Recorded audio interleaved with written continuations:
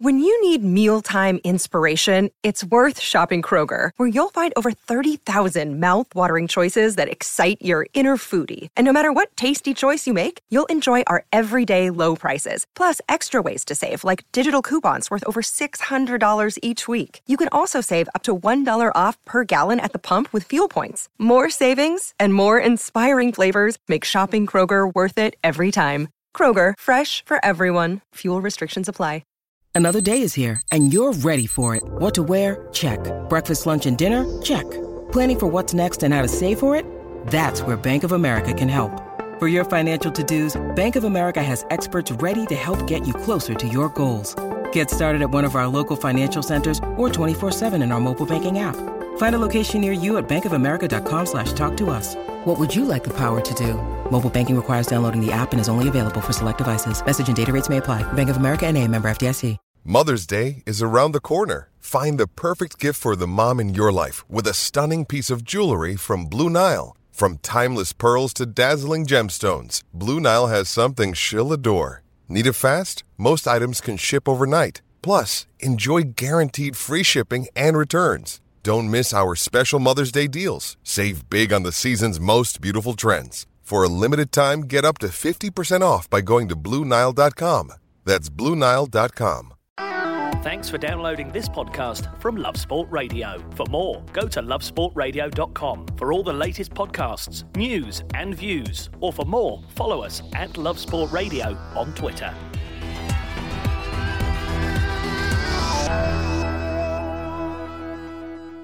You are listening to the Spurs Fan Show on Love Sport Radio with me, Charlie Hawkins. I'm joined in the studio with the last word on Spurs, Ricky Sachs, Jason McGovern, and I'm very pleased to say he is back, the prince of the last word on Spurs. Jamie Brown has returned. What a delight it is to have him back in the studio. Ricky wasn't giving him a first-team call-up, but he's back now. They need it. Jamie is in to provide us on what is Fright Night, because it is a Halloween special of Last Word on Spurs. There'll be a few scares along the way, I'm sure, especially if I bring up Danny Rose for Jace, because he won't be injured. Well, there we go. There's the first scare on Halloween night. Well, this is the Spurs Fan Show. So much to talk about and to get into. We're going to be looking at that game against Liverpool on the weekend. Spurs, they took an early lead. They couldn't hold on. What did the guys make of it here in the studio? More importantly, what did you make of it at home? Because you can let us know. You're a part of this show. Tweet us at Love Sport Radio or call us 0208 70 20 558,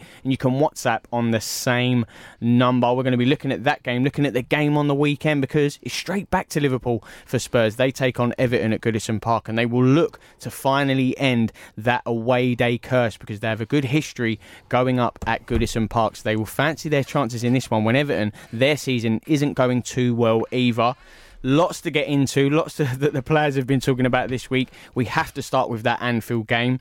Jace, you mentioned last week, you said, and I want to go back to this, you said, you said that it's a true test of character if Liverpool go 1-0 up, how Spurs answer and how they get in the game. Well, I watched it, obviously I'm keeping an eye out. It was Spurs who took the lead 1-0. Did you think, brilliant, but how will they react to this? Because that 90 seconds, that will ultimately change the game plan as well. What did you make of it? Well, I certainly knew that one wouldn't be enough, that's for sure. And I expected Liverpool to score twice, so I thought, right, we're halfway to getting a draw in that case.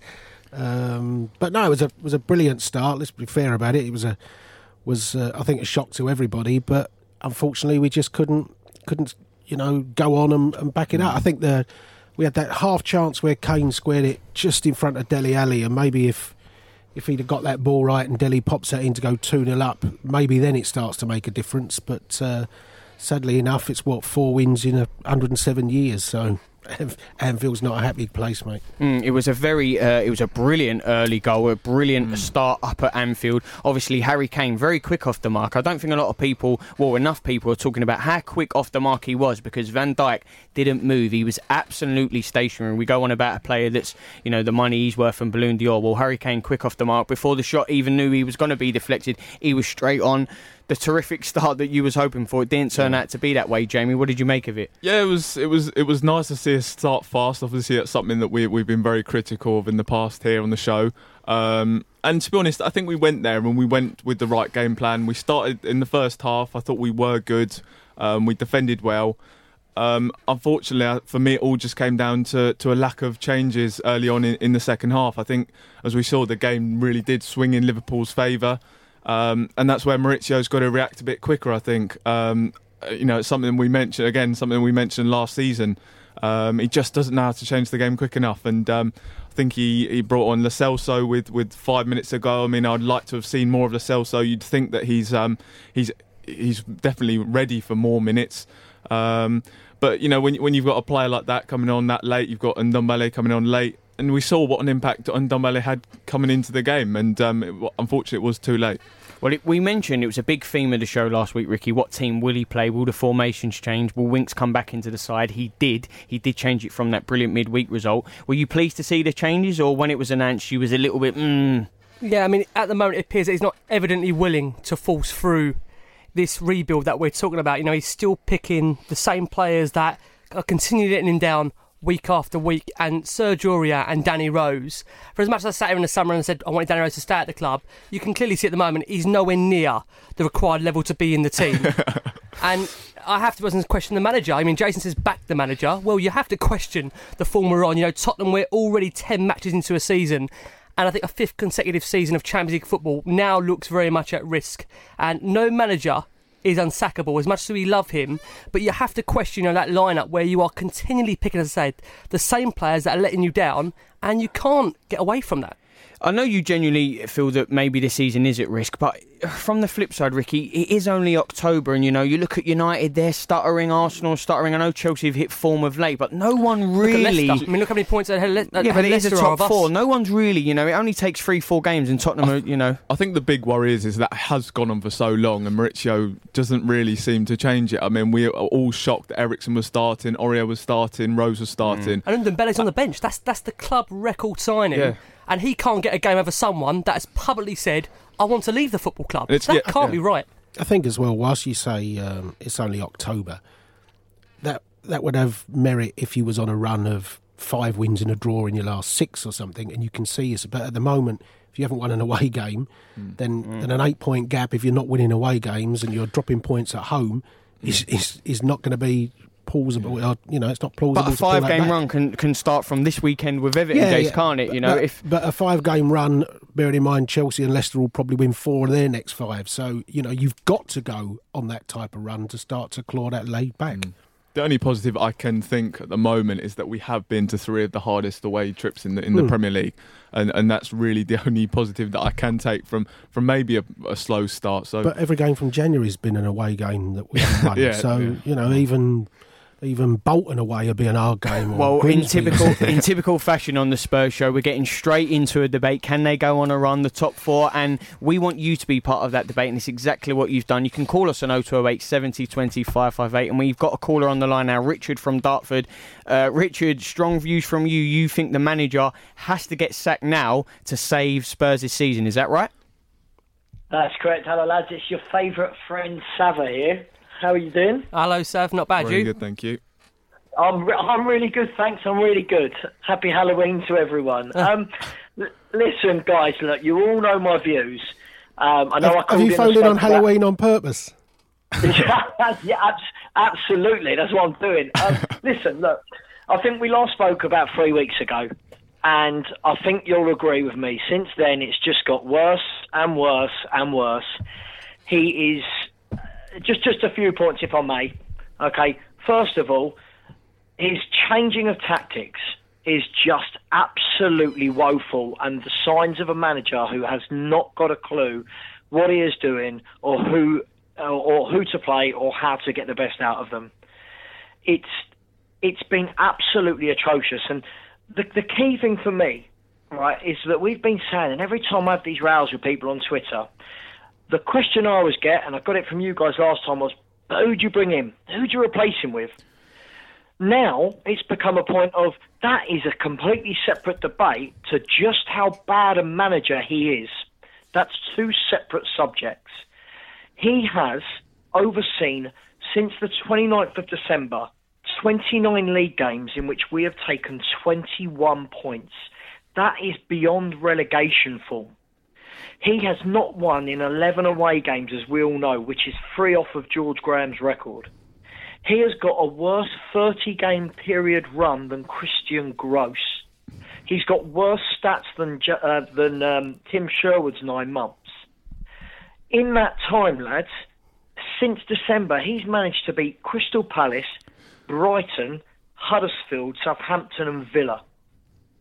So all of this, who do we replace him with? Who's going to come in and win things? That's got to stop being the conversation. The conversation's got to be, who can we get in to stop this guy dragging our club back to the dreaded 90s? But Sava, do you think if a new manager came in, would he be able to revitalise this squad? Is this squad good enough to be able to go and challenge for the top 4? Do you know what? Top 4 this season, we might as well kiss it goodbye.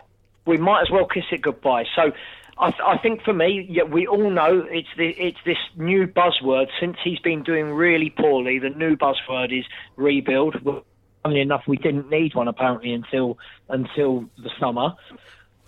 At the end of the day, we have got enough quality. I'm not saying there aren't players that need to go, lads, but we have got enough quality to not be failing to beat Brighton, Watford, Colchester, Olympiacos and Newcastle. So if you're asking me, can a new manager come in and get more than he's getting out of them? Absolutely yes. Sam, I'm not going to sit here and disagree with what you've said there. The stats are the stats. And, when you at me on Twitter and you say to me, what do you think? Listen, I can't sit here and defend that run of results. And to be fair, like you said, I mean, the stats you've read out, a lot of managers have been sacked for far less. Yeah, so I understand where you're coming from. And I don't think you think... you may think I'm a Pochettino defender or I'm a yes man. I'm not a yes man. I've sat here just before you came on air and said that the run of results at the moment is not acceptable. And it has to change, and I think the ball will look at it, and I do honestly believe that once that gap, in their eyes, gets to the point where it is beyond, in their mind, Maurizio being able to turn it around, then they have to look for a change, because Spurs, I would understand things are that they have to be in the Champions League to pay off for that stadium. And at the moment, the way it's going, with the results, it doesn't look like at the moment we're going to be near that top 4 if you look at the current form. And that's maybe not even looking at the away form recently. I mean, it is very worrying. So I can't sit here and really disagree with you. If that's what you're thinking I'm going to do, I'm not. No, Ricky, I'll be really honest. A lot of the times when I call you a yes man, I just like a reaction out of you. You know that. We like to play a little bit of cat but, I mean, Sav, listen, was you really expecting me to sit here and be able to defend that run? I can't. I mean, how can I? No, I'll tell you what worries me, and probably this is one more for you, Jason, because I know I've read a few of your tweets today which really make me worry about Spurs' mentality as fans. I'll come to that in a second. But all I ever hear is he's got credit in the bank. He's got credit in the bank. He's a top manager. He's a great tactician. There is no evidence in the last... You pick whatever you want. The last year, the last 30 league games, the cups... Other than that Champions League run, there is nothing to suggest that he is any good with tactics. There is nothing to suggest that he's got credit in the bank. And we as a fan base need to get out of this mentality of, this man done really well 3 years ago and got us to second. We've got to get out of that mentality, because Chelsea, United, Liverpool, City, they would have sacked this man months and months and months ago. And we are sitting here watching the same rubbish every weekend, and he is not learning. Who said he was a great tactician? Oh, mate, listen, read after people's tweets on Twitter. You see it. Everyone's saying that, this guy is, he's magic, All of this, it's crazy. It's got to stop. I've never seen him called a great tactician. What I have seen him called is tactically clueless. And I can't believe somebody who's tactically clueless gives you 2 title challenges and a Champions League final if you're completely tactically clueless. Because to do that, you must have won, over 100 games for Tottenham. So I don't quite understand why people call him poor and tactically clueless. It's not good at the moment. But Jace, you can say that. That was a few years ago. To be tactically good, you've got to move with the times. Yeah, of course you have. And he is showing...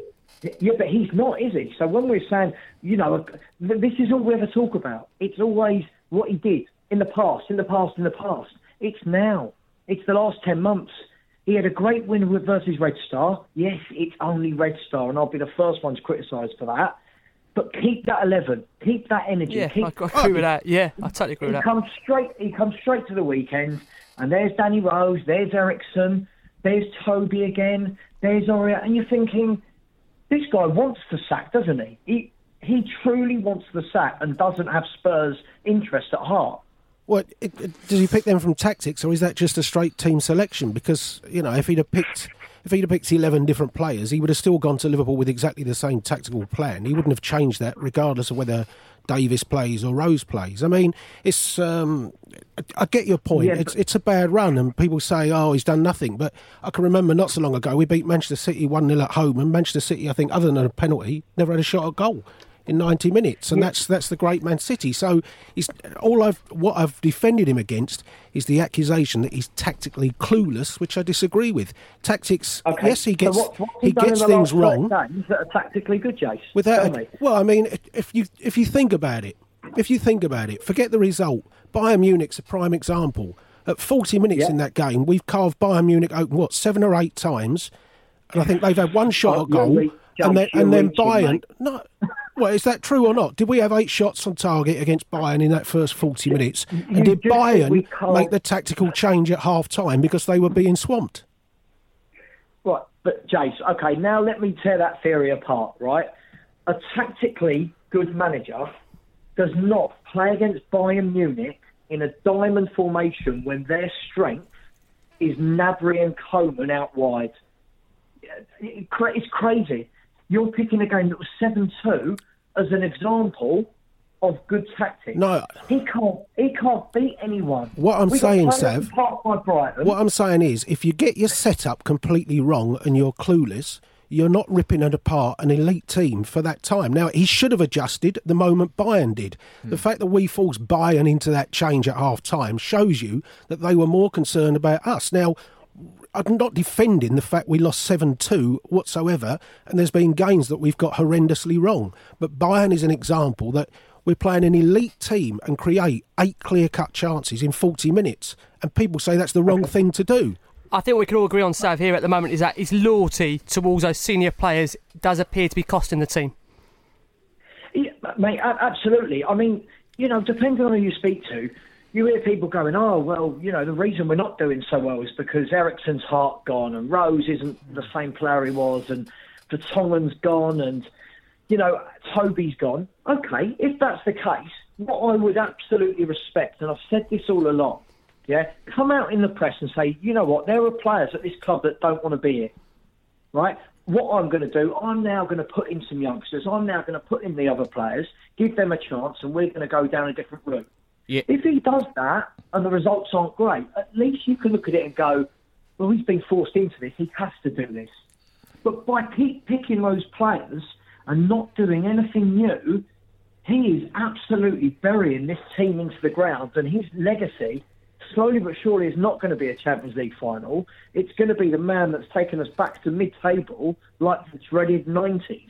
Well, certainly some good points you raised there, Sava. There are some big questions about the manager. We're going to try to get through them throughout the show. We really appreciate you calling, though, Sava, calling from Dartford there. There is so much. The show is just kicked off. The debate starts, though. It rages on about the manager, about the team and the formations, and we are only getting started. Love Sport. You are listening to the Spurs Fan Show on Love Sport Radio with me, Charlie Hawkins. I'm joined in the studio with the last word on Spurs. Ricky Sachs, Jamie Brown and Jason McGovern. What a fiery start, talking about the team, talking about the manager. But it's exactly what we want, and we still want to hear from you tonight. So tweet us at Love Sport Radio or call us 0208 70 20 558. You can also WhatsApp on that same number, while the tweets are flying in as well. This time from Matthew Robinson. It says, the manager said we deserve more points this season. Given how we've played so far, I find this very, very worrying, and this is a sign that the situation is not being taken seriously enough by him. Do we agree? Well, I said earlier, I think we've got more points than we deserve. Wow, if I'm honest, because we didn't deserve anything from the Watford game. Or Man City.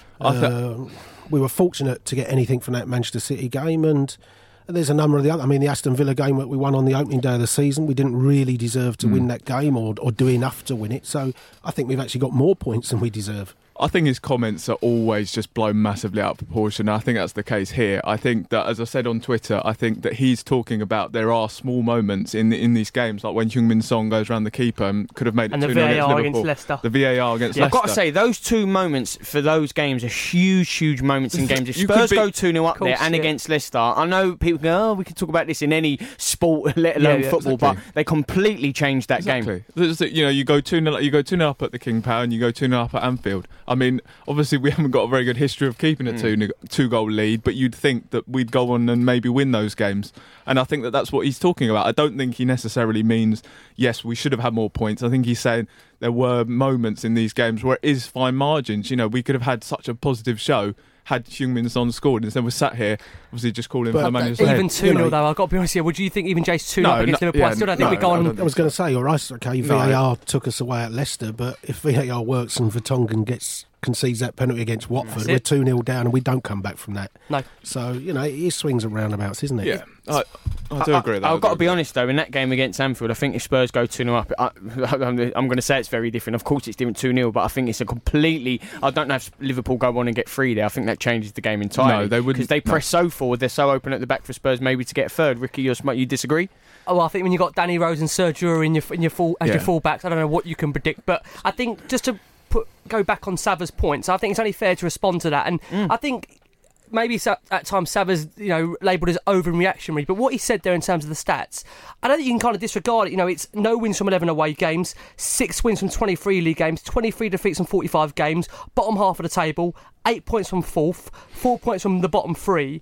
I think you can understand why some fans now feel that a change is required, and again, it's not. We've only got our own opinions here. Do we believe that he can turn this around? I think with the right characters he could. My concern is that when you look back in the history, and Jace, you made this point a couple of weeks ago, whenever a team is struggling, do you get rid of 26, 27 players, or does the manager go? And in modern day football, unfortunately, it's the manager that gets the bullet. And I don't know. Well, sorry, Jamie. I think it's a very different situation with Pochettino. I think that he is so loved by the board, and they will give him that time. Even with Champions League football at risk? I think they will, because I think they know that Maurizio is a guy that will get them back in the top 4 if they provide him with the players they want. And I've said, I do think that now we're in that new stadium, the costs of that stadium are now finalised. I think that they will start spending money. I think that we massively underrated that we spent £60 million twice in the same window. I definitely think that I'm definitely counting Lo Celso as another £60 million signing. And I think we'll go and do it again in maybe January and certainly next summer. Well, it's obviously dividing much opinion and debate amongst the Spurs fans. Another tweet in saying, for me, the manager's selections against Liverpool were the last straw. Kane's interview after was the exact opposite of what the manager said. He wasn't happy at all. If you're Kane or any of the other players, you know that Ndombele is special. What are these guys thinking about their own manager's selections? Well, I don't think, like I say, I don't think any of us would have picked that side for Anfield. I think we were all stunned to see Ndombele miss out, stunned to see Danny Rose in, stunned to see Christian Eriksen in. Sergio Aurier as well. Do you not think 1/4 deserves a chance now from Aurier's continual mistakes week upon week? Well, I do, yes, but I wasn't so sort of stunned to see Aurier as I was the other two. And it definitely, those selections were a big problem at Anfield. And I thought Kane, if I have a criticism of Kane, I saw his interview afterwards, and he was saying that we should have done this and we should have done that. And I'm thinking, you're the captain on the pitch. Go and tell him. Go and tell him. And if I've got one problem with Kane at the moment, I think he's a fantastic captain for the club. He's massively influential behind the scenes. He's a world-class player. But I want to see him be a captain on the pitch. And Brighton, we saw it the week before when Hugo went down and everyone was just standing around silent looking at each other. That was a time for him to go and get them. And I want to see him show a little bit more captaincy, leadership quality on the pitch. Away from the pitch, I think he's a fantastic leader, and he's obviously the natural choice as captain of the club.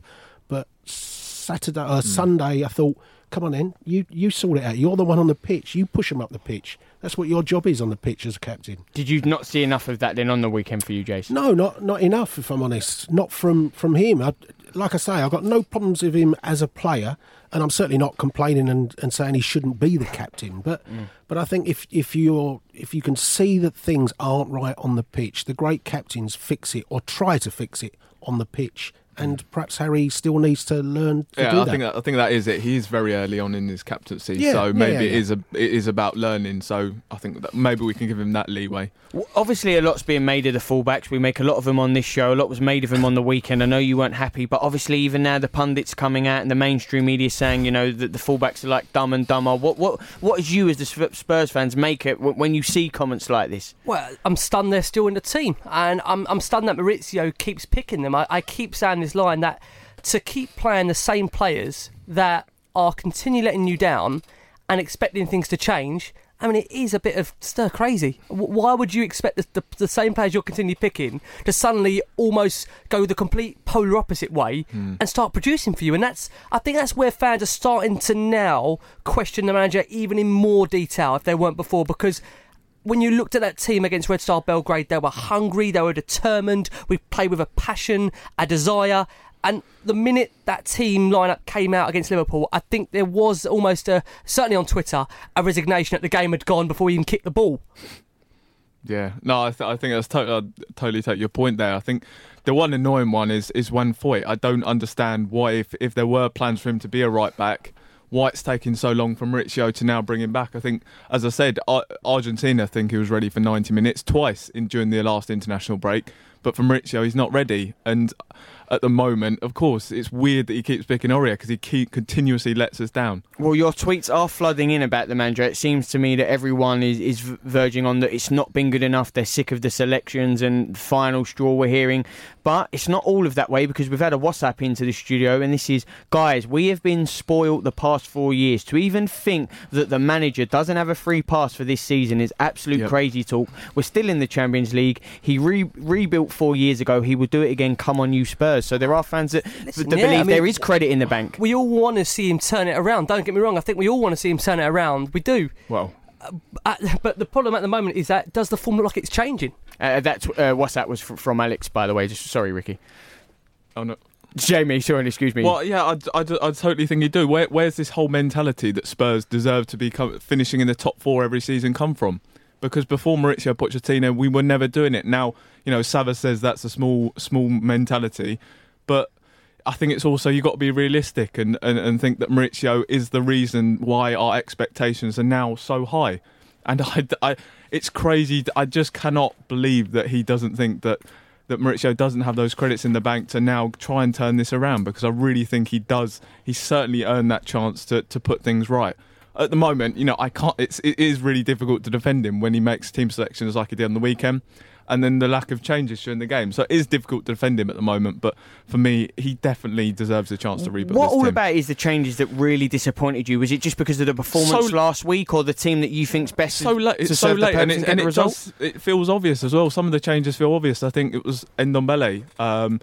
It was Spurs needed to try and keep hold of possession, and Tanguy Ndombele is one of the perfect players to do that. He's also brilliant at being creative. We saw some of the passes he was making when he came on.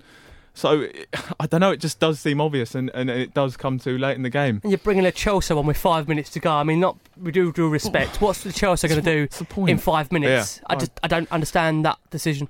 Well, the guys that were stunned at the selection on the day and at the changes, and were you, tweet us at Love Sport Radio and let us know, or call us 0208 70 20 558. We're going to be continuing the review and the fallout from the game next. Love Sport. You are listening to the Spurs Fan Show on Love Sport Radio with me, Charlie Hawkins. I'm joined in the studio by Last Word on Spurs, Ricky Sachs, Jamie Brand and Jason McGovern. We're talking about a whole host of things. The manager, the selection, the changes. Were they laboured? Were they predictable? They weren't good enough. It has been a fiery debate this evening, and you can be part of it. So please do call us on 0208 70 20 558. And I'm delighted to say Will is now called in all the way from the United States. Will, we really appreciate you calling, giving us a little bit of your time. You want to talk about the manager because you want to ask, is he qualified to do the rebuild or not? And this is a big talking point for you, isn't it?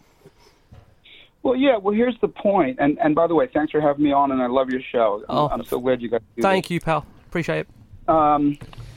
So, look, I've been the biggest supporter, of Pochettino ever. But, kind of taking a longer view on this, Pochettino has never done an internal rebuild before, and almost no one has.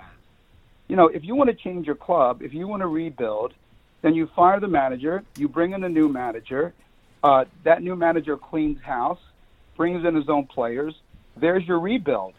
That's how it's done, right? And even, the successful jobs that Pochettino has done at Espanyol, at Southampton, and now at Spurs, that's what he's done, right? He's come in, he gets rid of the deadwood, he brings in his own players, and he has success. So, I've been thinking, whether it's Bayern Munich or whether it's Juve or whether it's PSG or Real Madrid or Barca, go on and on and on. I can't think of a current club, a current big club that, is fighting in the Champions League that has a manager that has turned over rosters and been successful. The only one I can think of that maybe is trying to do it right now is Simeone at Atletico. And we'll see, what he does. But other than that, it's not done.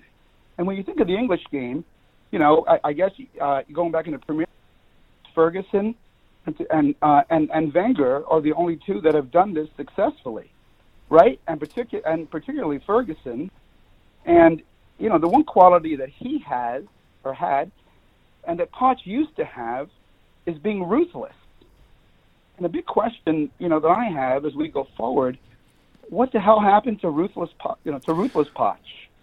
Now we've got Sauce Poch, and he keeps talking about the collective and, the locker room, the collective, blah, blah, blah. That's the most important thing. But it's not, right? It's the club. It's the badge. That's the most important thing. So anyway, I never thought I would be considering if keeping Poch is the right move or not. But I'm certainly, considering it now. I just think that sometimes when you've got players that maybe aren't performing the way that he wants, I think it's dangerous to just kind of remove these players. I think we've seen with situations like Paul Pogba when Jose Mourinho didn't really want to fancy him. I think it's just a case of he just wants to be careful in not creating maybe such a toxic environment, and then it becomes even worse. And really, that's the only reason I can kind of think at the moment as to why maybe he doesn't want to completely remove players like Eriksen, Serge Aurier, just so they don't become toxic, and then that kind of feeds around the dressing room and it gets worse. That's really the only reason I can think of as to why he might not have dropped these players. Well, it's difficult because you've got to take care of results on the pitch. That's the thing, and I understand the reasons for trying to keep everyone involved and everyone trying to keep motivated and pushing each other, but you've got to get results first and foremost. And those players, whether Danny Rose comes into the training ground with a smile on his face or not, the fact is he's a liability on the pitch. So same with Aurier. But can he also afford to just discard players as well? Because it's difficult for him because he's not really got a size squad that he's able to just throw away players. Well, it certainly is a big talking point. Will, we really appreciate you calling, especially all the way from the States. Will, they're talking about, does the manager have it in him to rebuild? He mentioned other managers have been able to do so far. It is a big task in the Premier League. We go straight to another caller, this time from Shuban. Shuban, thank you so much for giving us a little bit of your time. Always a regular caller. You wanted to talk about the attitude because it was better for you against Liverpool, and you were actually quite pleased with that, wasn't you? Well, I was just going to ask you guys, because it was kind of weird. Although we obviously lost to Anfield, and let's face it, we won't be the first, won't be the last this season, I felt the performance and the attitude against, I don't know, maybe I was more motivated because it was Anfield. It was a lot better than it was against Watford. And maybe, Watford, Bayern Munich and Brighton had to be like the rock bottoms. They say, in our club, you really have to hit rock bottom before you can start your recovery. And I don't know. I just wanted to get what your opinions were on that, really, in just terms of. I mean, Shuban, for me, listen, thank you for calling the show. I'm just concerned that he would just keep picking the same players where the results aren't changing in his favour. And whether he's got like a loyalty towards his guys and he likes them personally and he went out for a meal with them during the week and Danny Rose supposedly arranged it, it doesn't matter about that. I mean, the most important thing, as Jace alluded to, is results on the pitch. And when you're not getting them, you have to change it. I think the most frustrating thing at the moment is that we're not seeing much of a change. At the time he did change it, Spurs went and absolutely, completely destroyed Red Star Belgrade. So why not keep with that team for the Liverpool game? That's why I think fans were so frustrated. And you're right. Unfortunately, the performance, which wasn't bad on the whole, has been overridden because of the selection. I guarantee you, right, if the selection was the same as the Red Star Belgrade game and we lost 2-1, it would be a completely different reaction. It's because he's put the players back in that, at the moment, fans don't feel should be playing. The likes of Danny Rose, Serge Aurier, Christian Eriksen, and you're leaving your summer signing, your record club summer signing, Tungi Ndombele on the bench, and you're leaving Giovanni Lo Celso on the bench until the 86th minute to come and change the game.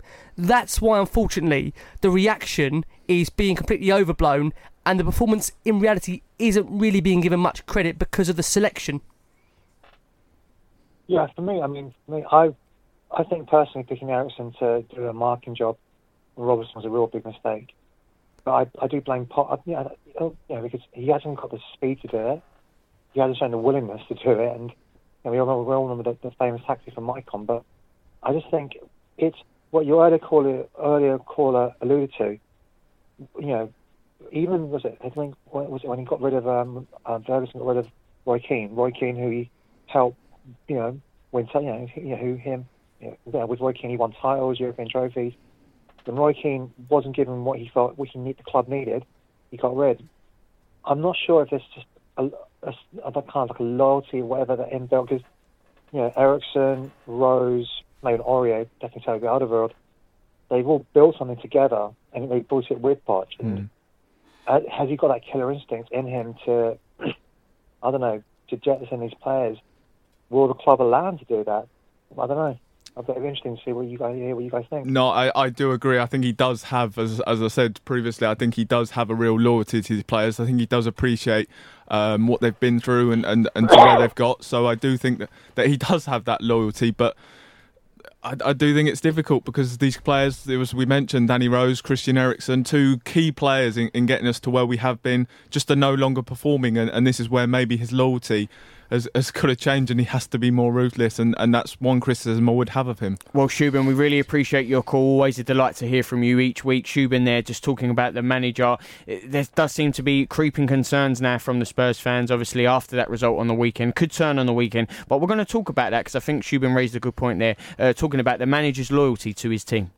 Love Sport. You're listening to the Spurs Fan Show on Love Sport Radio with me, Charlie Hawkins. I'm joined in the studio with the last word on Spurs, Ricky Sachs, Jamie Brand and Jason McGovern. We've been talking everything where Spurs are concerned, rightly so, on what is the Spurs Fan Show. And we've been hearing from you, and we still want to. So tweet us at Love Sport Radio or call us 0208 70 20 558. A big theme of the manager and what we've been talking about so far is his loyalty to players. Is there too much sentiment there? Callers have been saying he needs to be a little bit more ruthless in this rebuild, cut the ones that maybe aren't doing it. Ricky, they're right so far. It's a big point of the manager's stewardship, isn't it? Of course it is. And this Everton game is huge. I mean, we keep saying every game is huge, but you do feel the Everton game is really big because it's a manager in Marco Silva that's also under huge pressure at Everton. They got a win during the week, which saw them obviously advance to the next round of the Carabao Cup. So maybe the fans are still at the moment with him maybe on his side, but I think both of them, there's a huge amount of pressure. It's a must-win game for Tottenham. I think when you look at our away form, and Jason always says Spurs do well at Goodison, they need to get a result the weekend. He needs to get a result as well. We want to see him turn it around, but again, you have to be understanding and sympathise with fans that look at the stats out there, and managers have been sacked for far less. That's the truth. You can't get away from that. They have. When you look at the current form, as a whole, what he's done over the 6 years, you would say he's the man that's delivered the club Champions League. Therefore, can you afford to spend a season out of it? Only the board know that. Only the board know whether Spurs can afford to be out of the Champions League for a season to continue the rebuild. But, one player that's had a lot of criticism over the weekend, and one that I did want to bring into the forefront to chat about, is Dele Alli. Now, for me, Ali is one of those players at the moment that is on a long-term contract. He should be a player that wants to turn his form around, and he would be a player that I want to stick with and keep going with. And I know he got a huge amount of criticism, but I felt over the last couple of games, bar the Liverpool fixture, I felt that he was coming back to a little bit of himself, and I would be disappointed to see Dele being the player dropped when you play Ericsson, a player that wants to leave the club. I think you've got to keep Dele in this team. He's a player that needs games. You know, he's had quite a few injuries over this last 6 to 12 months, more than what he's used to.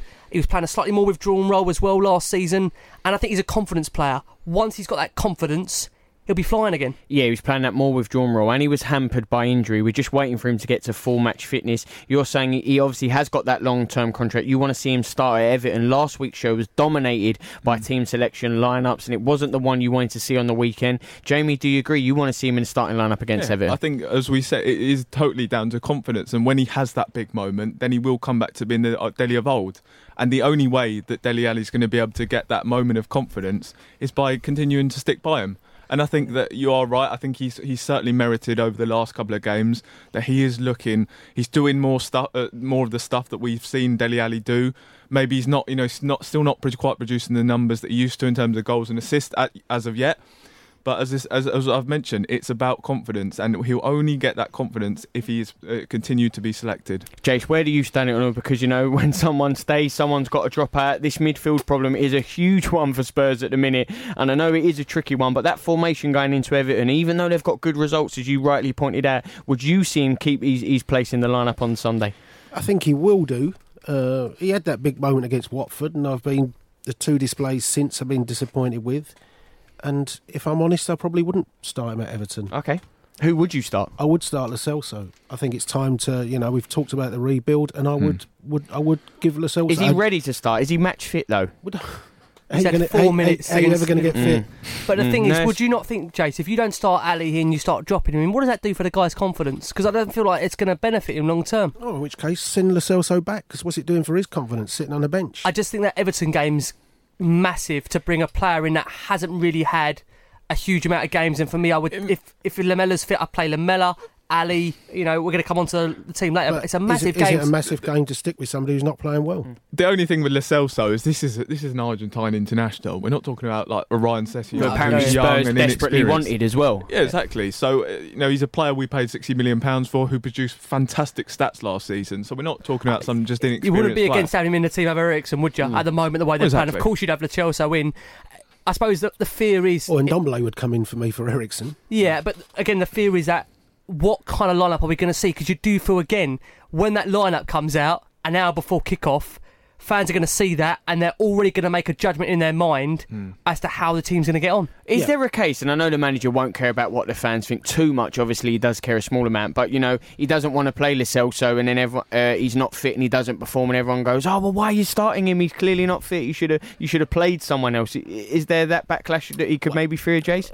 I don't think he fears that, but I mean, of course that's the backlash, but if you lose the game, he will have picked the wrong team, won't he? Yeah. It's as simple as that. Lose. You can write down the 11 names.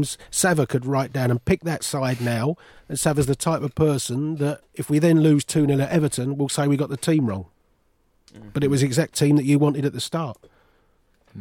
Well, this is the problem, because it wasn't the team you wanted, but they do get that second, they start 1-0. This is the problem. He's obviously got these matches in mind. A 5-star performance against Red Star Belgrade doesn't automatically change things, does it, Ricky? No, but then why not? Again, we keep saying this over and over again, but why not stick with the players that played so well in that game? That's the most baffling thing at the moment. But you have to respect Liverpool in the sense that they are completely different opposition in this away time, so of things course will they're change. Different opposition, but again, I will keep saying this. The fans are frustrated, I believe, because why would you not want to try and change the selection to try and get a different result? I think that's when you look at Tottenham's form, we are picking the same players, the ones that we know don't want to be there, and you're expecting for things to change. Why would they? Why would they just suddenly change?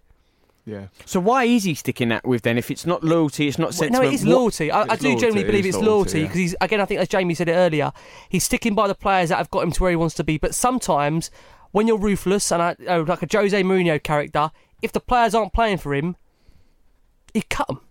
They would not be in the team, and I'm not. But surely he's good enough and strong enough and mentally aware enough to know that loyalty only takes you so far. If they're not playing, he wants to win those games. I know we've had callers that say he doesn't mind if he gets sacked or he's playing. That is simply not the case. No, he doesn't want to get sacked. That's ridiculous. Why would he play to get sacked? Why would any manager play to get sacked? No. A lot of money. I mean, I think you have to bear in mind. People also say about the fact that why doesn't he just resign?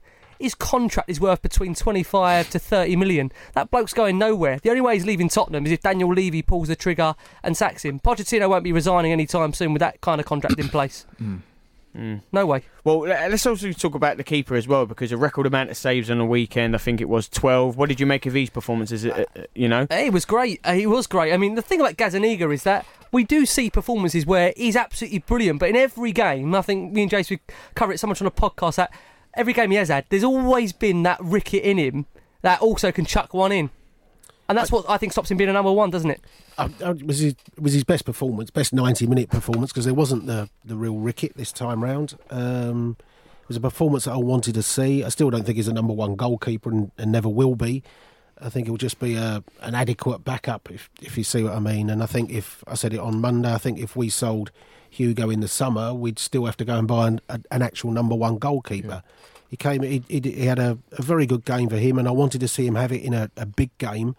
But, I want to see that week in, week out from him. Because, Jace, when we spoke a few weeks back on the show, you mentioned, it's not the Watford game, it is the Liverpool game, but it's these two away games, it's key, it's no good 1 step forward, 2 steps back. This is the key test for you, isn't it, on the weekend, Everton? This is the one. Good track record. We need to get rid of that away day form. This weekend for you, I know your next game's always your biggest, but this one truly is, isn't it?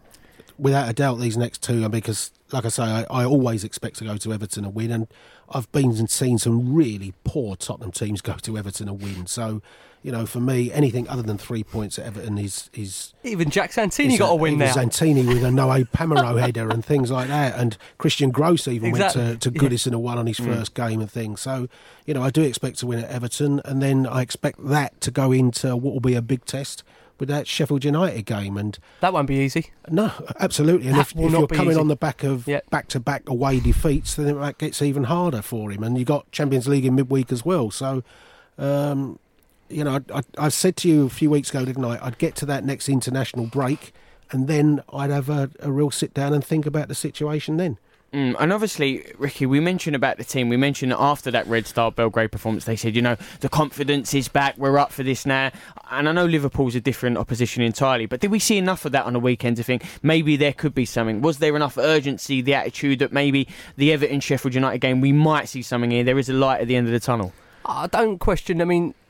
On the whole, from a team collective, I think the desire was there.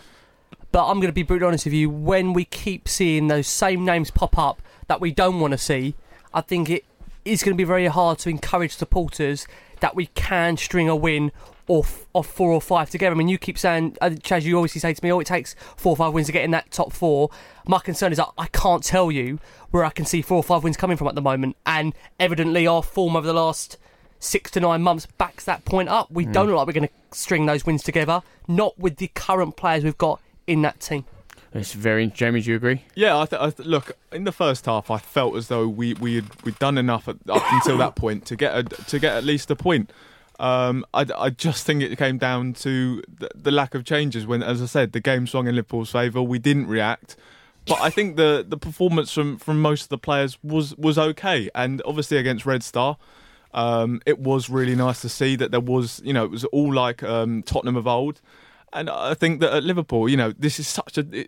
I can't believe we're expecting that we were going to go to Liverpool and get a result. We've got to remember this was Liverpool at Anfield. So I think but you also can't go there and expect... You can't give it a free hit, If Spurs are up there, you've got to go for the point in the 3 points. I think there is something about that. You're up there. Yeah, I think the way we set up was right to try and, to sit back and defend. But as I said, I think it just came down to the lack of changes in the second half, unfortunately. I think as well, if you're going to go to Anfield, you need 11 players to be on their top game, and the 2 fullbacks, Dele, Eriksson, we carried those. You can't go to Anfield with 7 players. Well, hopefully those 11 will turn up against Everton on the weekend. Not the same 11, please don't. So much to talk about, but let us know what you think. Tweet us at Love Sport Radio or call us 0208 70 20 558. Love Sport. You are listening to the Spurs Fan Show on Love Sport Radio with me, Charlie Hawkins. I'm joined in the studio with the last word on Spurs. Ricky Sachs, Jamie Brand and Jason McGovern. Terrific Spurs squad depth on the last word on Spurs, but the three are flying the flag tonight. Jamie Brand is a lad back in the studio. We will tell him at the end how it's gone, because he might not be here next week. I'll make a deciding vote at the end. I'm only kidding, of course. And it is Everton on the weekend, and that is a massive fixture. Spurs playing at Goodison Park, but as Jace tells us, they should be feeling positive because they have good history there at Goodison Park. And at the minute, Everton aren't doing too well at the minute. There's a worry that we're being too negative on this show. Let me tell you, Everton, they're being just as negative because their season of Marco Silva, well, they are on the hot seat, so don't you worry. Let's talk a little bit now about the formations, about the things. Is this a problem, Ricky, that has arisen simply because of the way Spurs are playing this year, or does this hark back to last season before, Jamie mentioned 2.0, the manager mentioned this painful rebuild? Is this something that was always coming about, or this is more where the fans have got a gripe with it this season? I think supporters would probably trace it as far back to when he played Heung-min Son at left wing back in that semi-final against Chelsea. I think from that moment, though that was obviously a bizarre decision, I think it's then become an open criticism that his tactics, formation, changing the game late seems to be the things that are regularly being, brought up when we don't get the results. And I mean, to be fair, he has made some strange decisions. I mean, we're talking about a man that did get Spurs to a Champions League final, didn't spend a penny for 500 days. So again, it's when you're going through this kind of run, you always draw on the most negative things. And when you're doing obviously really well, you look at the most positive things. You sit there and say, well, he's not spent much money, and you compare it to the rest of the top four. But I mean, as I said, at the moment, his form's not good enough. I think he'd be the first to admit that. And I think Jamie's right that during the post-match press conference, where he was referring to the fact that Spurs should have had more points, I think they've slightly lost in translation, to be fair. I don't think he was going on those lines, but I think the formation has been a concern for a while. The selection's been a concern for the whole of this season, I think, to be fair, Jace, isn't it? Yeah, I think selection is the key thing for me, because, you know what I've always said about tactics. I don't think any tactical plan can get you through players making the types of mistakes. Serge Aurier, you can play 4-5-1, you can play 4-2-3-1, you can play diamond formations, you can play 1-0-10, anything you want. If you've got a right back that's going to charge into tackles in the penalty area and give them away, you've got a goalkeeper that's going to go to Brighton and drop a ball on his, straight under his crossbar. Those types of mistakes you will never, ever, ever get past, regardless of a tactical plan. Let me quickly ask a question of them, and please correct me if I'm wrong, because when he first was signed for Spurs, he was heralded as potentially a really great right-back. Where has it gone wrong, or has this always been the case? He's always been a bit reckless in challenges, because from an outside perspective, they look like they really had great potential on their hands. It is frustrating with Aurier, because he's got all the qualities that we want from a right-back. He's brilliant at getting forward, but it's just the fact that he has those errors in him, and sometimes he just doesn't think before he does something, and that is the frustrating thing. I think there is a talented player in there, but I just don't think we're ever going to see it, because I don't think he's got the right attitude to be a top player. West Ham was, when he got sent off at West Ham, that's 2 years ago, isn't it? 2 years ago. I remember. He was only just at the start, and he got 2 ridiculous yellow cards. I think we were 3-0 up. Weren't we still 3-0 up that day? Yeah. We were definitely ahead in that game. 3-0 or 3-1 up, and he got himself sent off that day. We've seen penalties. Madrid away, that was quite early in his time, wasn't it? Juventus, I think Madrid was group stage, wasn't it? When he hacked somebody down with a penalty there. So I mean, he's no worse now than he was then.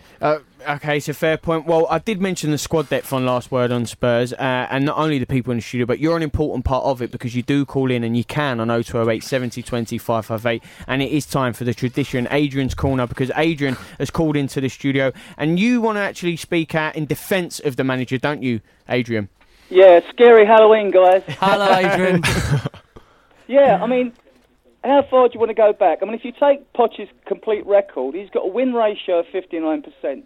It's the highest win ratio of any manager in Spurs' football history. That might surprise you, huh? In answer to our American friend who rang in, he's got rid of 38 players since he's been at Spurs, Poch. Yeah. Now on Aurier. 48 games, he's been sent off 4 times. That's once in every 12 games. In the game against Liverpool, Lo Celso and Dembele, when they came on, they completed the same amount of accurate passes as Eriksen did during the whole of the game. Yeah, it's frightening, that stat. Right. Winks' job, tactically. The person who sits at the base of the diamond, whether it's Winks or whether it's Dyer or whether Fife can get his concentration, sort his game out and play there because he's a better passer of the ball, more technically gifted player, to play in the diamond formation at the base. I mean, the job's to mark the number 10, apart from other things like, to keep a check on Firmino and all that. All right, he didn't have the best of games. But I don't believe there's anything wrong with Poch's tactics.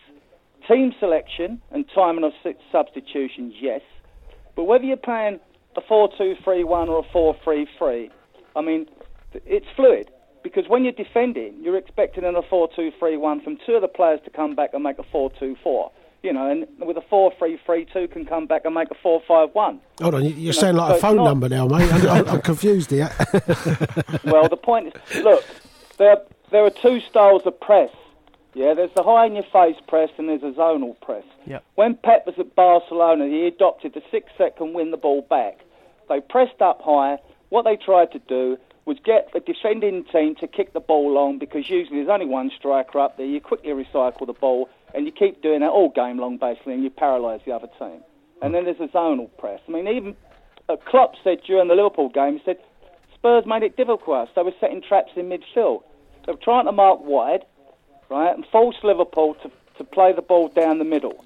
And the idea is to set the trap, to win the ball in the middle, and then break quickly. And we did look dangerous when we were going forward, as far as I was concerned. We didn't do it enough. But, I mean, like, when we went forward, I thought, OK, even the stats on Eriksen, he ran as much or more than most other Liverpool players. But the problem I have with stats and running is, whether it's a running, powerful, surging run, which really, terrorises the opponent's defence, or whether it's just running for running's sake, you know what I mean? So I haven't got a problem with tactics. When people say Poch hasn't got a clue about tactics, I don't believe that at all. What do you guys think? Well, I've defended it, haven't I? I've said he doesn't always get it tactically right, but I don't know a manager that does. And I think those that say he's clueless, tactically clueless, I think's a weak thing. And you're right, sometimes he gets blasted for getting tactics, but if you set your team up and players don't do the job they're given, the supporters will say you got your tactics wrong, but actually no, the players didn't carry out the plan that they were given. That's not to say the tactics are wrong in the first place. So no, I quite agree with you. I mean, if Kane's ball into Dele Alli and Dele puts that in and we go 2-0 up, Sonny hits that one against the crossbar, we go 3-0 up. Who's saying he got his tactics wrong? The tactics determine the pattern of the game. But players have to do the jobs they're given to make those tactics work. And if players switch off or make ridiculous mistakes or don't track their runners, can't pass the ball 5 yards, no tactical plan does it, and then everyone will jump and say, we got the tactics wrong. It's the players that have got to carry out that formation. Just to pick up on that point, Adrian, what Jason mentions there, and I know you're still fully behind the manager, but where Jason says there, it's not down to tactics, it's down to the players. How do you feel when you keep on seeing those same names on that team sheet that have got rickets in them, that are letting him down, but yet they're still getting in the team? And you've got your summer signing, who is not in that 11, but yet a player that has publicly stated he wants away in that team. Can you understand that? Well, Can you recognise that? I don't believe it's down to fitness, because they wouldn't even be in the squad if they weren't up to the fitness level. I just think it's a question of, like, Poch's timing. I mean, you notice with his substitution, he doesn't panic, does he? I find his substitutions late. We all get a bit frustrated, you know what I mean, when we think, make a substitution, But and I think he's the same with the players. He's just not a manager with rush, which is a good, it's a good quality to have, But the problem with that, Adrian, is you end up turning. Chelsea, I think he's ready. Do you not think though? And then Ndombele, I would have played him from the beginning. And if it's a question of saying, he ain't got 90 minutes in him, but he's got to be match fit or he wouldn't last, well then you play him for 60 and then take him off, don't you? Yep. Do you not think the concern, Adrian, is when you mentioned about the tactics and it's good that he's patient, that sometimes when you are like that, you end up becoming reactive rather than proactive. Do you see what I mean? Where you should be spotting when to make that change. I feel we're waiting far too late until the game is particularly beyond us. I mean, what was the point, I'm trying to understand, of bringing Lo Celso on with 5 minutes to go? A guy that hasn't really had regular football. What are we expecting him to do in 5 minutes? Well, I'm impressed with his pass completion. I'm very impressed with Dembele's forward passing and switching and playing his twists and turns. Oh, yeah, He looks absolutely fantastic. He's going to be a sensation. And I think Lo Celso, he will get an odd few goals, but Lo Celso will also create as well. Yeah. And he's quicker going forward and he can dribble going forward, so he'll give us more energy than Eriksen does. Would you start him, Adrian, Lo Celso against Everton? Would he start for you? Definitely start him. And obviously I'd drop Rose, so I'd have Sessegnon on the bench. I'd go with Davies to start off with. You know, I would play Foyth. I would love it if Foyth could play in the hole, the diamond, the base of the diamond, but it's a question of his concentration's up to it, you know what I mean? Yeah, he's young, isn't he? But it looks like he's going to be playing at right back with Walker Peters as backup, but, you know, there's no shortage of volunteers to shoot Serge Aurier, is there? So, like, he's got to go, isn't he? You know what I mean? I do think that is one of the frustrations with Pochettino is how long he waits for these new players to come in. I think we've seen with all the new clubs, they've all had their players come in and be and ready to play. With Ndombele, he just, I think we saw against Red Star, he does look as though he is ready to come and get another 90 minutes. You'd have thought so. Lo Celso, as I said, he played 90 minutes for Argentina in the last international break. I mean, it's just, you think that these guys are ready to come into the team, and it is annoying how long he waits to try and bed these players into the team, and that's one of my frustrations with Pochettino. On another thing about tactics, I don't want to bore you too much. I mean, the whole idea, I mean, in front, the last third of the field, the third in front of the opponent's penalty area, right? That final third. Not down the flanks of the penalty area, not down the sides, but the front of it, right? Coaches call, that's called, if you know this, I'm sorry for boring you, coaches call that zone 14. Players commonly call it about playing in the hole and all that. Over 75% of goals are scored from zone 14. This is why all these teams play through the middle, right? Either scored from zone 10, but mainly from passes into the penalty area from zone 14. That's why you see all these teams, and that has to be done within, listen, don't bore you, 2.7 seconds. The later you do it, the less chance you get of creating a good scoring chance. That's why you see, when you see Rose and all that going down wide, or going down wide and not putting a cross into the box, you know, they're trying to pull the opposing defenders over towards them, then try and switch play across the other side. And, you know, you try that until you try and create an opening and score a goal, you know. But we're pathetic at putting crosses into the box anyway. Well, Adrian, we really appreciate you calling into the studio tonight for the tradition Adrian's Corner. Always a pleasure to hear from you and what you had to say. Next, though, we will take a look at that game on the weekend. I know we've done tactics and formation, but let's look at the threat that Everton do possess for the game on the weekend. Love Sport. You are listening to the Spurs Fan Show on Love Sport Radio with me, Charlie Hawkins. I'm joined in the studio with the last word on Spurs. They've not had the last word yet. There is still time for you to have a say on the show. Tweet us at Love Sport Radio or call us 0208 70 20 558. I'm joined by Ricky Sachs, Jamie Brand and Jason McGovern. There has been a tweet into the studio. I'm not sure. Jamie and Jason will be able to tell me this because I'm just going to ask this to you two, not Ricky at the minute, because I believe that this is Ricky's burner account. I'll tell you why. This says, can we talk about transfers? No. What can we... This is from Eddie Gomez. Jamie, Mr. Daily Oxford over here. What can we realistically expect this January? By the way, you guys are doing a great job and I enjoy the content, but transfers, please let us know. Ricky's burner account, Jace? Do you know what you're buying your missus in the January sales yet? Do you even think about what you're buying her in the January sales? I can't even get through Christmas yet, Exactly. Jace. Let's get to Christmas. Next week. Yeah. Exactly. Let's get to Christmas and then we'll worry when January when we get there. But I tell you, I mean, Ricky put one out in the week.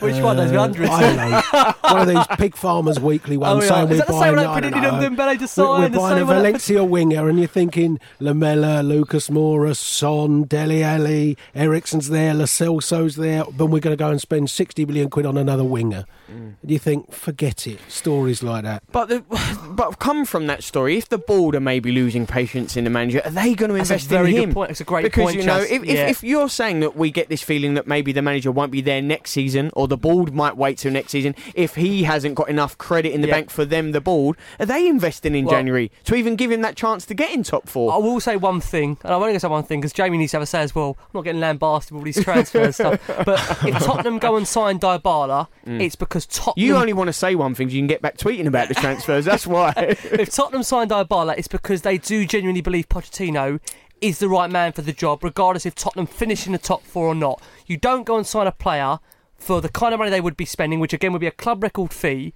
if Pochettino's not going to be there next season. So if they sign him, that's a statement and a very much indication that the manager's going to be there. I'm not saying it's going to happen. I'm just saying if they sign that player, Pochettino would most likely be staying at the club. They gave him 3 players in the summer. 2 of them were £60 million players. So I think that that's a good sign that the rebuild is starting to happen, and they are willing to give him that money to go and improve the team. I know they would. They know they needed more, and I think that rebuild. I've said I think the rebuild came late because of the stadium.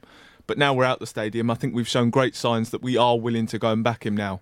Your latest transfer update with Jamie Brown and Ricky Sacks. We need a jingle on that part of the show. I'll pose one question. Does those 60-odd million pound signings, were they partly made because we would have Champions League money? If you haven't got Champions League money and so the interesting attraction, going forward, can you then make those 60-odd million pound signings? Well, I think that was part of the reason of the stadium. What about the stadium? I think we're generating so much money from the stadium. Is that what's the point in the bit? I think one of the major points of building that stadium was so that we can go and compete with these big clubs. And I think we hear sort of the figures that are coming out from sales of around the ground. I think there's plenty of money coming in, so I think that was one of the reasons that the stadium was built, so we can go and sign top players, and then you just hope that will be the case. We know the money's there to sign the top players, but the manager, is he going to be there next year? This year, are you going to sign them? Well, what I will say that Tottenham have to be doing it in their power to try and get rid of some of the players they've got at the club during January. Important, isn't it? Ericsson, Rose, Aurier. Get these players out that do not want to be at the football club. And Jason, regardless if nothing's coming back in. Regardless if it's coming back in at the moment. And it leaves you Fredbear. Well, Fredbear, I mean, that's... Because the manager doesn't like a big squad as it is. So that's what I mean. It's paper thin in that sense. At the moment, the way Aurier, Rose are playing, Ericsson's playing, is it a greater loss if we don't let them go and if we let them go and we don't bring anyone else in? We worried about Trippier though leaving. I think we got 20. It would have, if Trippier had been in, he would have been making the same mistakes as not quite the same mistakes as Aurier, but he would have been. We'd all been having a go at him, and instead we got £25 million in for him, and that's why I was so desperate for players like Rose to go. It was our last chance to get good money for him. Now no one's going to pay for him. And I think that's why we were absolutely right to sell Kieran Trippier, because we've now got £25 million more. You then argue, though, that £25 million, if you actually went and bought a decent right-back, we might not be having the problems that we would have at the moment. I think that's one of the things. When the window did shut in the summer, the right player has to be available. The right player has to be there. You can't just go and... I think, you can go and sign these players, but... there has to be the right player there, because there's no point bringing in some random player in. But when you look back now, it was a failure on the club's part to have not brought in a right back, unless he feels Juan Foyth's the right man. But we've had ample opportunities to see him, and he still hasn't picked him. How do you work that one out? But the only issue I'd say is that with right backs, they're very, it's very hard to find. There are a limited amount of top right backs at the moment, and I don't think with the money that we have. Obviously, it does seem maybe it is limited, so you don't want to just go and spend, £30 million on a guy that's not going to, that might be making the same mistake. You just feel, if you said Foyth was his man, if Foyth was his man, surely he would have started by now. Well, I think this is the bizarre thing, and I can't really explain why Juan Foyth isn't starting at the moment, because clearly, he doesn't believe in Kyle Walker-Peters. If he's selecting Serge Aurier, who's making all the mistakes ahead of Kyle Walker-Peters, and Davinson Sanchez and Eric Dier's at right back, then they're clearly not the player that he wants. We've had a comment on YouTube. I can't tell you if this is serious or not. I can only take it on face value. And this is from Alan Bennett. It says we need to bring back AVB. I'm just reading it. I can't tell you if that's... That can't be serious. I genuinely, I can't tell you if that's serious or not. It says bring back AVB. Silence is stunned in the studio. The only thing I'm worrying is that he's been doing that. All the managers to link back to. Genuinely, I can't tell you. Well, I remember... These audio-visual broadcasts aren't my things, mate. Jamie, I think the worrying was a couple of weeks ago. It was Coman being linked. I mean, that's the problem I've got. I don't think there is anyone available that's going to be able to come and do a better job. Sava says he keeps on coming and saying, people ask me who are we going to get in, but he doesn't have a clue. They don't have a clue who's going to come in. So the big question, as we always keep saying, is does the man currently in the hot seat still feel he's got the desire to carry it on? And only he knows that. And only Daniel Levy, when they have those chats in private, can really gauge whether Pochettino does feel he can turn this around. But I think January, if he survives that long, and that's not me being sarcastic, if he does survive as long as January, it will be a big indicator, I think, of the future, depending on how much money Spurs do go and spend. But then Tottenham are known to not really spend a huge amount of money in January. January is a very difficult transfer window. You're going to know more as the guru, but how hard is it? Not in a rude way. Jay knows as well that Spurs really... Jace, we know that January's a window. It's a panic bar window. The last time Tottenham went mega in January was under Harry Redknapp, where we signed Jermaine Defoe, Robbie Keane. I'm trying to think where else we signed that window. We signed 3 or 4 players that I think at the time made sure we finished in the top 10. It was the season where Harry came in and they had to buy players to make sure they survived in the league, which they did. They finished 8th or 9th. But that was a one-off. I can't think of anywhere apart from when we got Lucas Moura in. That Ryan Nelson. And Zaha, yeah. And Louis Zaha. And people know if you're desperate, you're buying in January, the prices go up and the Spurs want to play that game. The problem is, it's always tricky. Signing players is difficult as it is. We talked about the Dybala deal getting over the line. But it's trimming the fat, getting rid of the deadwood. This is very tricky. And, what I can't understand, if there were players they were trying to offload in the summer, we talked about Rose, he had the opportunity to go, never went. Why is the manager playing him when he knows him and the club were trying to get rid of him? There's clearly no future there. That's what I can't understand. Why is he playing? It can be very difficult to get rid of these players, can't it? How many left backs have we got left after Danny Rose? That's the only issue. There's Ben Davies. But then Jason will argue, do you need any other left backs? So anyone that can play there will be better than Danny Rose. No, I get that, and it is, Yeah, but how worrying is it to say our starting left back is the one we tried to get rid of? I dislike him as much. Hugo now would be a better left back. He's got one arm. Exactly. He's only got one arm. You don't use your arm at left back. Or Danny does, waving his arms about. But Hugo would be a better left back than Rose. Okay. No, look, Go to Scunthorpe, buy their left back. Jamie backs you up. It's a Danny Rose hate club. What am I worried about? Go to Halifax, buy their left back. Go to Nuneaton Borough, buy their left back. Nuneaton Borough. Jace, if you can name Nuneaton Borough's left back, then I'll be very impressed. I don't know who he is, but I can tell you now he is a better left back than Danny Rose. YouTube him. I'm not going to argue. I'm not going to argue with that. I mean, we know I dislike him as much as you do, but I just think sensibly you can't discard and have Ben Davies as the only left back. No, but Sessegnon. True. Yeah. Okay. Is there. It's true. Yeah, it's true. It's true. But is Jan he a guy that can play at left back? Yep. I just think it's sensible to have a natural left back. How do we know that what's Ryan Sessegnon going to come in and do? Can you guarantee that he's going to come in and be a brilliant... Is he even a left back? I mean, that's the thing. Is he going to play him? Is it actually sensible to just have one natural left back? Because let's face it, Jan Vertonghen, he is a temporary left back. He's played one good game now. I don't think that the way, if you play a flat back forward, I don't think Jan Vertonghen will produce a performance like he did at Dortmund. We don't know about Ryan Sessegnon. He's a guy that has been playing left wing for Fulham, so we don't know how good he's going to be. So we're taking a risk there. That's the only thing I'd say, is you can't afford to just discard players like Danny Rose, because then we're left absolutely thin. You can't afford to pick them. No, I can't answer back to that, to be fair. What about Curtis Obeng? Who? He plays for Nuneaton Borough. FM 2020's come out today, hasn't it? He's I'm looking at his stats now. As Genoa all day. I'm looking at the stats now. Brilliant. Very good potential there. We saw Danny Rose's stats on FM 20. Something like 18 for tackling. Did they see the one that he made on set? 18 for tackling. That was out of 50, though. Joe, can I just say something before we come on to Evan? I'm dreading this bloody All or Nothing documentary. The weeks that go on, this is going to be the horror show. I can't wait for it. No, I know you can't. I think it's going to be absolutely brilliant, and every single Spurs fan, I'm going to say 95%, will love it. Well, if it ends in an FA Cup, then yeah, we'll love it. You're saying it from a sense of, this season, it's going to make us look terrible, and everyone's making jokes. Yeah, but this, I think, you're going to get to know what goes on. Amazon do this so well. Honestly, Spurs fan, if you're not familiar, go and watch the series they've done with other teams. It will be brilliantly done. Yeah, but the other teams have done it on have gone and won the league. No, they haven't. They haven't. Well, Man City, but no, it's an American series. They do it with the NFL. Supported Sunderland. Yeah. But Amazon do it with the NFL teams and teams that have been down at the bottom, and you instantly see why. I don't want to be a team down the bottom, though. No, I know where you're coming from. You just said they do it with teams that have won things. That's not always the case. Honestly, this will be good for Spurs.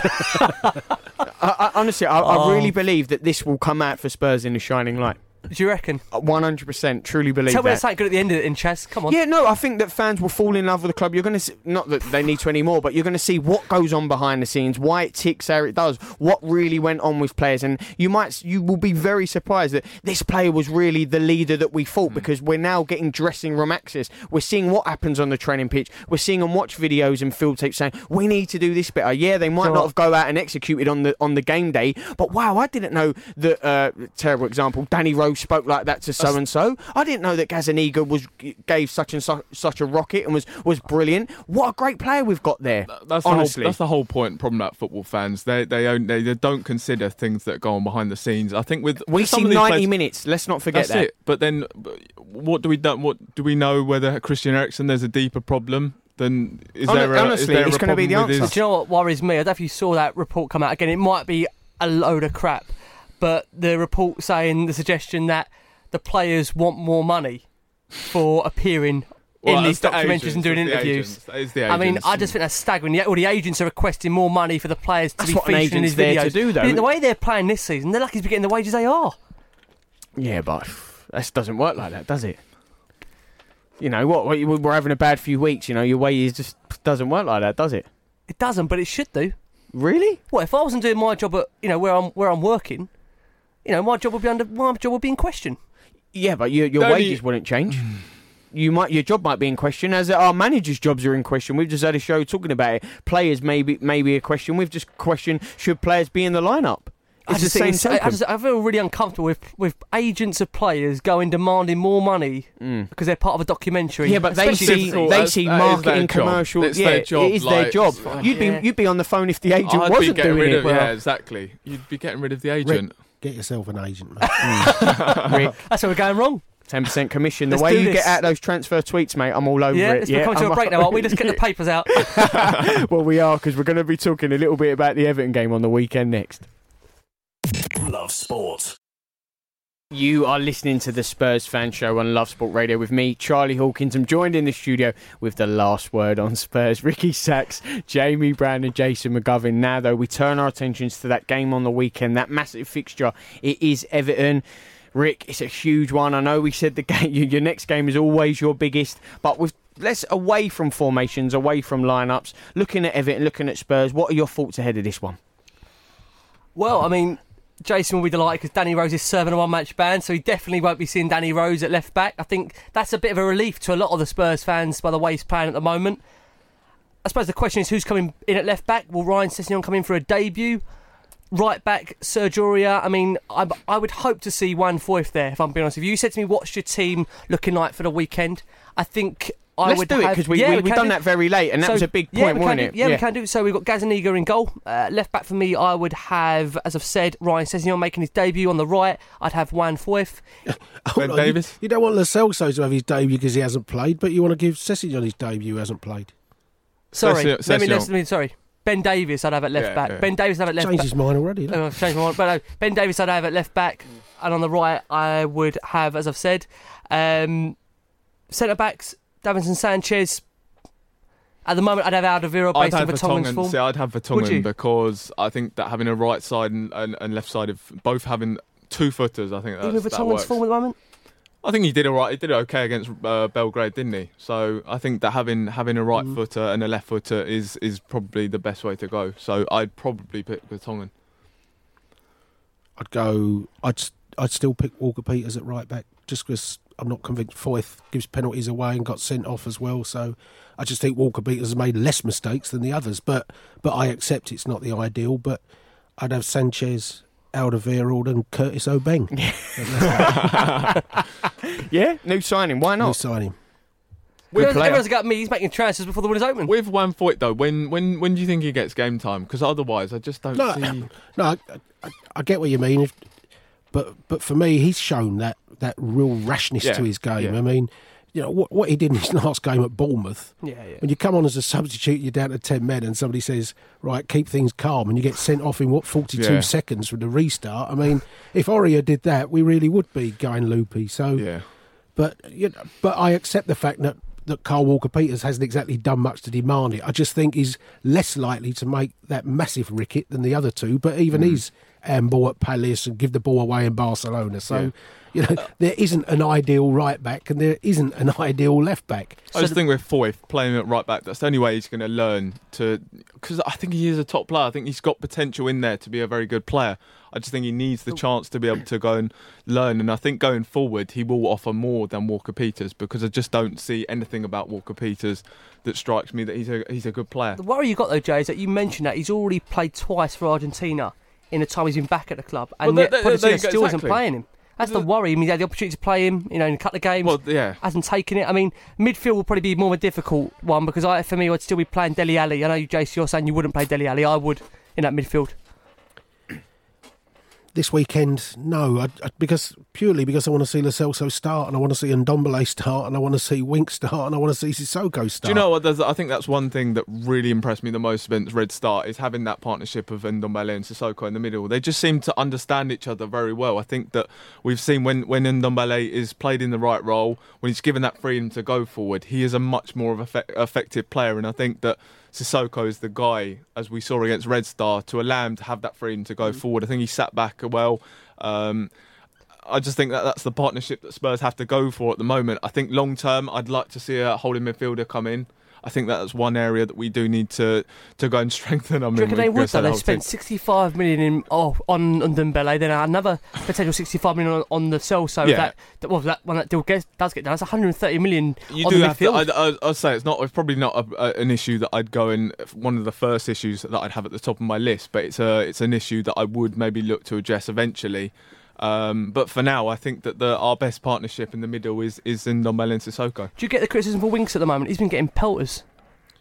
Yeah, I do, but I think people want him to be a player that he never is. I think that he always seems to be judged as somebody that almost people want him to be a number 10, and that's not his job in the team. No. It's to drop in, take that ball off the back four and start from there, and it's that's what he does perfectly well. And I think we did. When you're playing those games and you get high pressed, if somebody's comfortable taking the ball, all right, he got ripped by Bayern Munich, I accept, but I'm more than happy to see Wink start. Mm-hmm. I think with Everton as well, you have to look at the fact they've lost 5 of their last 8 matches in all competitions, and 2 of those wins have come in the Carabao Cup, so Spurs should be going there with optimism that they should be going to get a result. They beat West Ham, no, at home. I think one player... No, I'm not saying that. I'm just saying they have won in the Premier League since back in, and that was at home. One player that I think people would like us to discuss is Lucas Moura. Yeah. I think, I know you're not the biggest fan of him, but I think as though he has, especially with the players and the form that we're in at the moment, I do think that he is worthy of coming into the team. The hard thing with Moura is, though, when he's been given the start, he hasn't really grabbed it. No, I do agree with that. It's so tricky with Moura. I mean, it's hard. One of those things where when he's not playing, we all clamour saying he should get more game time. Then when he does play, he doesn't really take the opportunity. It's a frustrating one. I want to see him play more games, don't get me wrong, but I think he's got to impact games more from the start. He's great as an impact sub. And I think, Jace, you mentioned it the other week, the link-up play at the moment with Kane, Ali, Son, it's not really there. That's the most concerning thing with Moura's game. It does me. It always concerns me. I mean, don't get me wrong, I don't dislike Lucas Moura. Yeah. I can see the ability in Lucas Moura. Yeah, He's had some absolutely fantastic... I'm not anti-Lucas Moura. No, I just don't think the team functions as well as a group up front. Now, he's had some magnificent individual moments for us, and you can't deny what happened in Ajax and places like that. But it's the whole team doesn't function as well, I don't think, with Moura and Kane is there. So for me, if Moura plays, you almost have to leave Kane out because the two of them just don't seem to have any relationship at all. He's not going to leave Kane out, is he? No. That's the captain. The annoying thing is we should be working on it to make that better. Yeah, well, that's the thing. It's annoying because Lucas Moura, as we've seen, is such a fantastic player. It is frustrating that these two brilliant players can't seem to play with each other. And you're totally right. It's something that we should have learned to adapt to, and it's bizarre that we haven't. So much is obviously made of Tottenham's away form at the minute. Do you see Everton now, and obviously with that track record, as the ideal away game now to get rid of that run, because they're obviously having troubles of their own, their manager's on the hot seat? Perfect away game, perfect game on the weekend for you, Jace, to put it right? Yep.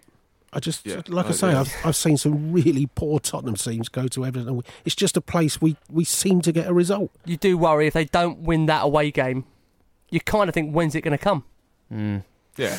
That's the biggest concern. Well, someone who will know a lot more about it, we're going to be speaking to Tony Scott, the Matchday digital reporter at the Liverpool Echo next, to give us that Everton perspective. And very, very quickly, Alan Bennett, who did say bring back AVP, has now put he was joking. He wants the manager to stay. That was a clear joke from him there. But we will do the Everton opposition view next. Love Sport. That's right. It's time for the opposition view, and this is the last word on Spurs. The Spurs Fan Show right here on Love Sport Radio with me, Charlie Hawkins. I'm joined in the studio with Ricky Sachs, Jamie Brand and Jason McGovern, and I'm delighted to say we are also joined by Tony Scott, the Matchday digital reporter at the Liverpool Echo. Tony, thank you so much for giving us a little bit of your time tonight and joining us on the Spurs Fan Show. Everton Spurs is a massive fixture. Not the ideal start to the season under Marco Silva, who is undeniably on the hot seat. Well, that's what the media will say. Maybe you will tell us differently. Spurs not having the best time of it, looking for that away win, the first one since January. Both teams probably see this as the perfect fixture to kickstart their season. Would you agree? Yeah, you're absolutely spot on. I think Everton will see this as one of the big teams that they love to play against. We've seen towards the back end of last season, Everton comfortably beat some big teams at Goodison Park.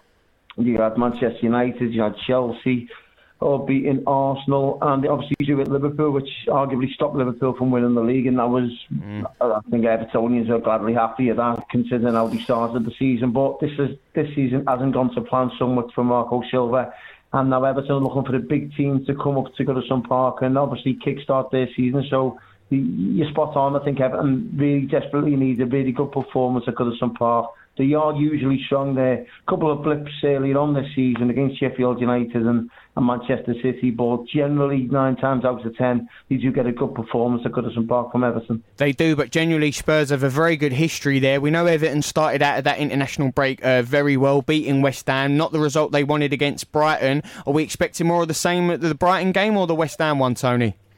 I think you'll get more of the West Ham one, to be honest. I went to Brighton and they were very unfortunate last week. We all seen the VAR incident.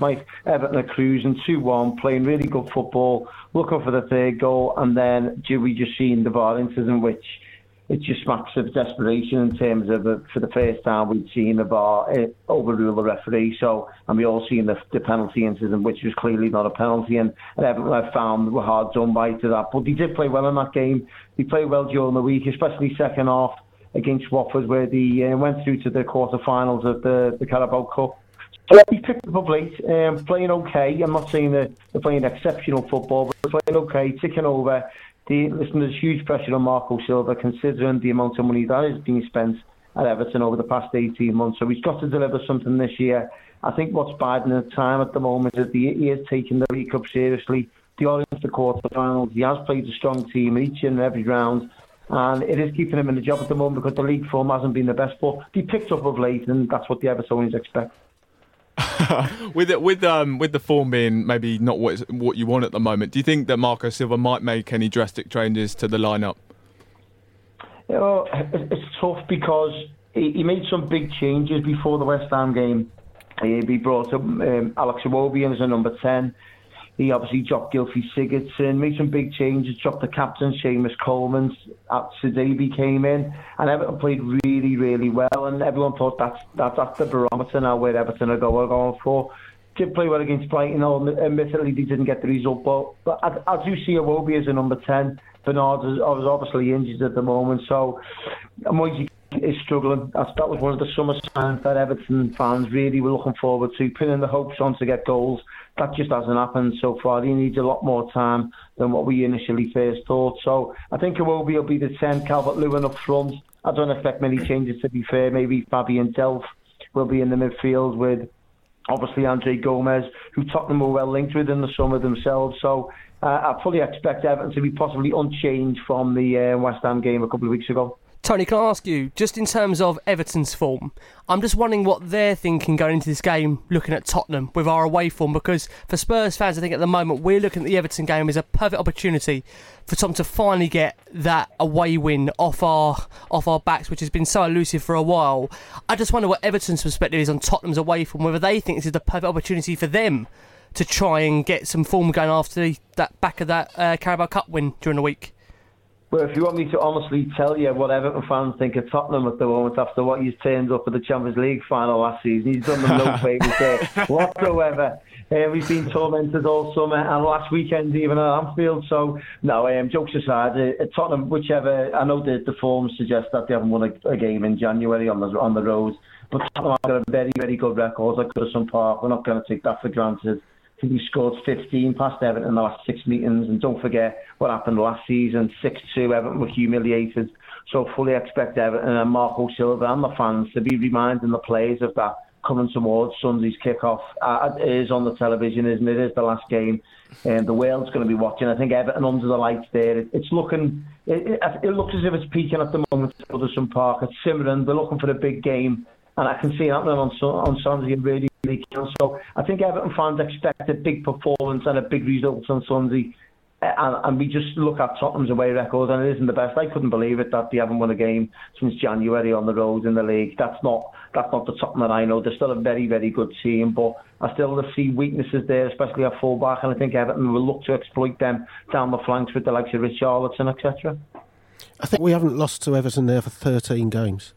And our 2012, last defeat at Goodison was 9th of December 2012. And I think we've got more points at Goodison than any other ground in the Premier League. And like I say, I've seen some really poor... I mean, we talked about it earlier, didn't we? With Noé Pamero going up there and getting a winner, and even Christian Gross went there. It's just a ground. And I can't remember what Everton's form was like going into the game last year at this stage.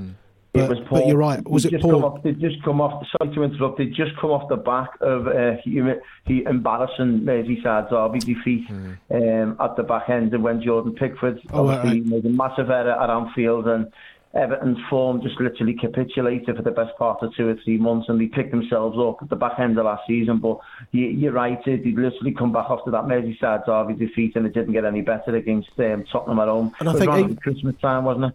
Even in a couple of those games, you've actually taken it, because I remember Lennon scoring a cracking goal against them, and then you went 1-0 up last year, didn't you, as well, before the 6-2. It's not complacency or arrogance. I just find that Tottenham, every team has a lucky ground where they just always seem to go and get a result, and for me, Goodison Park is that result. I can remember years ago it used to be Nottingham Forest away, we always got a result there, and yet Nottingham Forest would always then go to Tottenham and get a result, and you just couldn't switch it. It's just crazy, Yeah, you have a favourite ground, don't you? And you're right, and you may as well make the most of that, because Goodison's going to be loaned up no more in the best part of 2 or 3 years' time. So make the most of your record.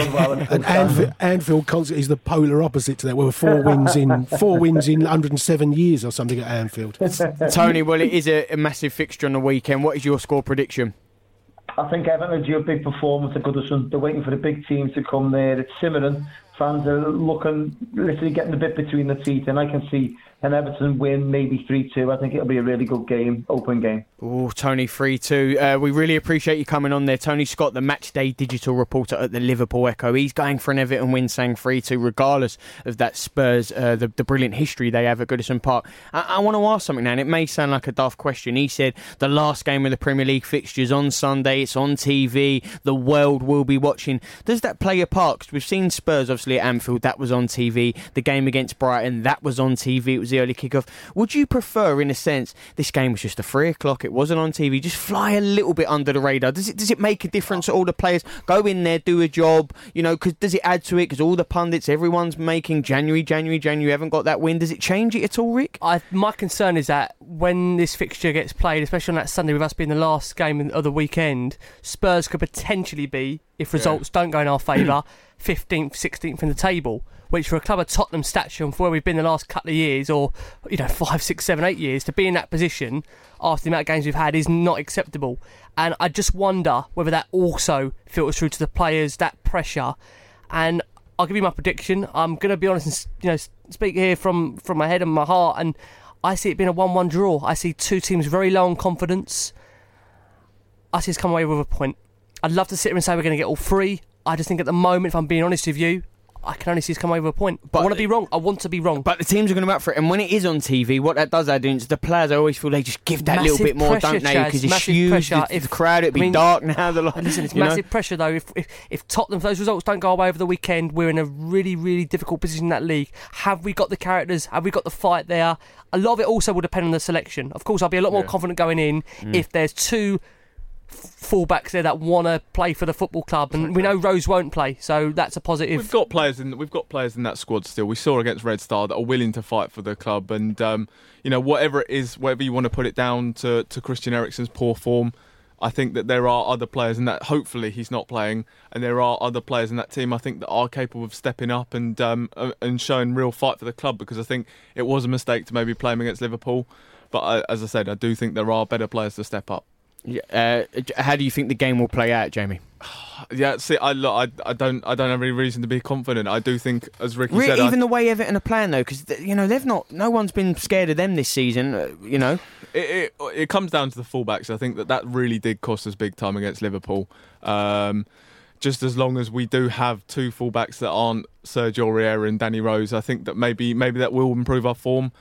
But I do think it will be a draw. I think it's going to be 2-2. I think that's what I'm going to go for. Wow, so both going for score draws there. There will be goals in the game. Jace, before you give that score prediction, obviously you're confident because of that track record. This is the perfect opportunity for Spurs. You mentioned it a few shows back, saying these were the games we're going to judge them on. Do you believe it will still play out in that same way?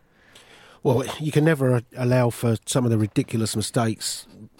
Just don't give away stupid free kicks for Digne or Gylfi, because we know both of them can whip one in the top corner, both capable of doing that. If we don't do that, I see it as mad as it sounds, quite a comfortable afternoon. And it's not just based on the record, is it, Jay? The way they're playing this year, surely it's not... I haven't actually... I can't think I've seen one of their games where I've actually sat there and watched them for the 90 minutes. But, I mean, they go to Brighton last week, they're 2-1 up with, 10 minutes to go, they lose that. 3-2. So dubious they're call over just in that as game, likely to collapse. Michael Keane, I can't see why on earth he gets in the England squads. I think they're really weak there, and I can see Kane bullying those two at the back, just like we did last year. I'm not saying we'll go there and win 6-2, but I do expect us to go there and get a win. What's your score prediction? I'll go 2-0 Tottenham. 2-0 Tottenham with 2 draws. As always, though, we'll be across it next week. Ricky is frowning. The nervousness has already begun. The tension is high in the studio. It is the last game of the Premier League action. It is on Sunday. It is on TV. It is massive. It's not only the last word on Spurs, it's the last game of the weekend. We'll be here and across it, as always, on Love Sport Radio every Thursday, 7 to 9, to talk Spurs with the last word on Spurs. Thanks for downloading this podcast from Love Sport Radio. For more, go to lovesportradio.com for all the latest podcasts, news and views. Or for more, follow us at Love Sport Radio on Twitter.